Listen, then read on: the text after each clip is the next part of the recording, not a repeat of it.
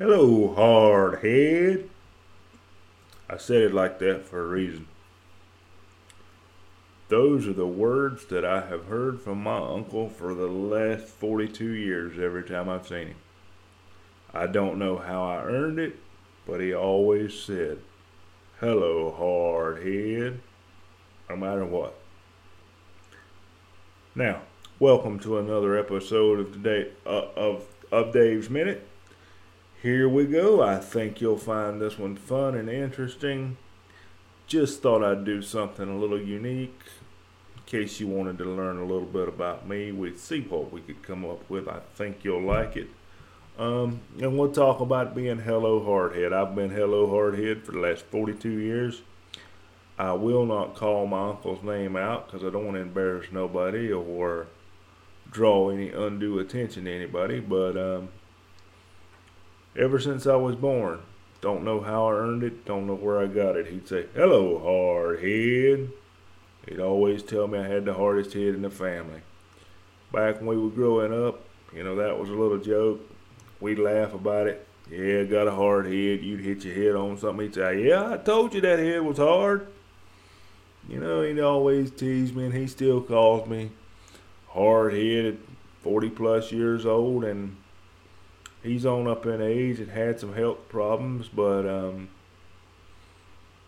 I seem to be the one at times he's remembered, and he's always remembered me as hardhead. I can count on one hand probably the number of times that he's called me by my name, and I kind of take that as a compliment, to be honest with you. And if I'd known back then what I believe I know now, I might look at things a little differently, because back in the day, like I said, we laughed every time he'd call me hardhead, but maybe he saw something in me that I didn't see at the time, and he always, "Hey, you're a smart hardhead." Anything he said, always with me had the word hardhead behind it, and I never got upset with him. It was always, just kind of our thing, and we kind of rolled with it, if you will. And looking back on it, I realize that I am more hard-headed probably than most people, and I don't mean hard-headed in a bad way. I'm always willing to listen. I'm always willing to help people, but hard-headed in the sense that you're not going to slow me down. Some things might knock me down. Some things might push me backwards, but I'm always going to get up. That's the only choice I have. I have to be that hardhead. I have to be.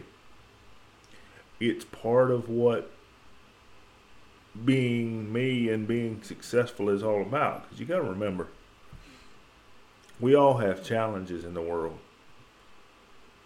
Some of us may not have visible challenges. Some of us may be height challenges. You may be too short, as we call it. You may be too small. You may look at yourself as too skinny. You may look at yourself as too fat. You may have some sort of disability, learning disability, emotional disability, mental disability, or whatever the case may be, and you need a little help.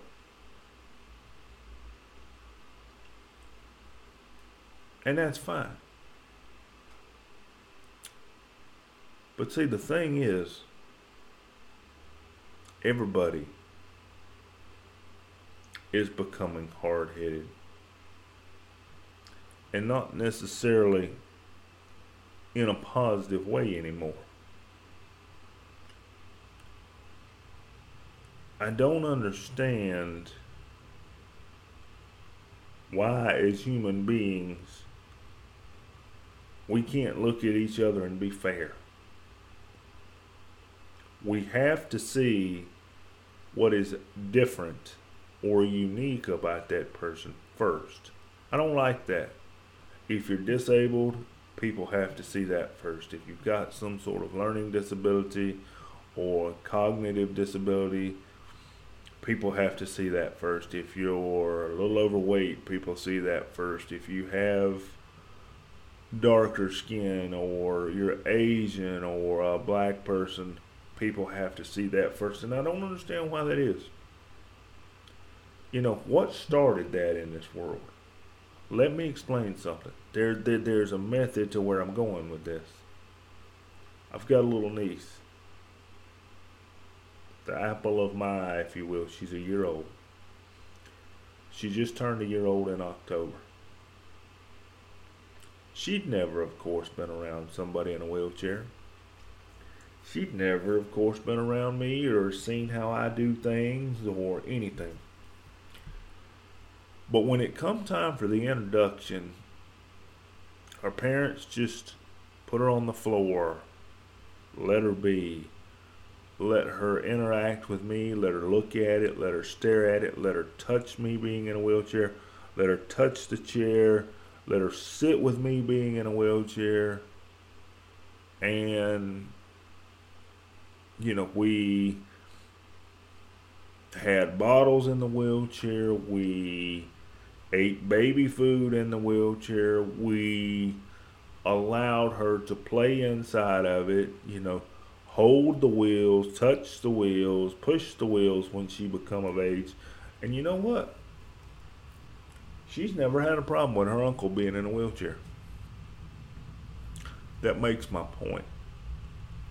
The world today is what we're exposed to, what we choose to be exposed to, and what people teach us. We take all of that and we wrap it together and we have this thing called an interpretation, if you will. And you have to worry about how it's interpreted. And unfortunately, after the first couple, 3-4 years of life, when you start developing your personality, in today's world, a lot of that innocence, for lack of a better term, goes away. Because kids are starting to be molded, exposed to what their parents say, exposed to what people around them are saying, exposed to what the news media are saying. And it doesn't have to be that way, and it's everybody. So don't say that your kid's not like that. Your kid's like that too. I went to school with people sometimes. They wouldn't be like that in front of their mom and dad, but just as soon as they were dropped off at school and they made sure their mom and dad drove off and couldn't see how their child was acting, they become a completely different person. So we all have done that on some level. We don't have to. We don't have to. We could be good to each other. We could choose not to lie to each other. We could choose not to judge each other. We could choose to look beyond the superficial things that you see in a mirror or that you see when you meet another person and look a little deeper. We could choose to treat people as human beings and not as a friend or follow button on social media. We turn them off, we turn them on like our light switch or our friend or follow buttons. Those are choices that we could make. We don't. And I don't understand why we don't. It's easy, folks. Do you realize how many people out there are missing out on meeting good people? Maybe even myself. Because you choose to judge and make your decisions and make your interpretation based on what you see in front of you. It's not fair to you. It's not fair to the person. You might be missing out on something really special. And then there's these people that put out their claim that they don't do that. They don't do that. They're the, quote, different ones. Well, I'm going to contradict myself here. I'm different because I get up every day and I choose to be. And I'm going to tell you why I'm different. I've been that person that has been told, oh, David, I'll treat you different, or, we're not going to do this, and we're not going to do this over here. David, we're just not going to do that to you. And I just don't believe it anymore, because it may not be done to me right away, but so far in my life, that's what's happened. It eventually happens. The other shoe drops, if you will, and the other shoe is always initiated by the other person. Sometimes it comes with an I'm sorry, sometimes it doesn't. And we don't have to be this way. It's a choice. CHOICE. I think I spelled that right. Choice. If I spelled it wrong, please forgive me. I'm not good at spelling out loud. And the choices that you make determine the person you are. Talking the talk is different than walking the walk. Do you see where I'm coming from? A lot of people can talk the talk, but you know what makes you special? When you walk the walk. I'm not saying I've been perfect, but I believe that I have always talked the talk and done a fairly good job at walking the walk. Perfect? Probably not. I've been hard-headed in my life, thanks to my uncle. That's a name I'll treasure, that's a name I'll keep, and that's a name that I will never turn loose. And when he leaves this world, I will always remember it, I will always respect it, and I will always take it as a compliment. But now, let me do what I try to do during every podcast. Let me turn something back to you. When's the last time you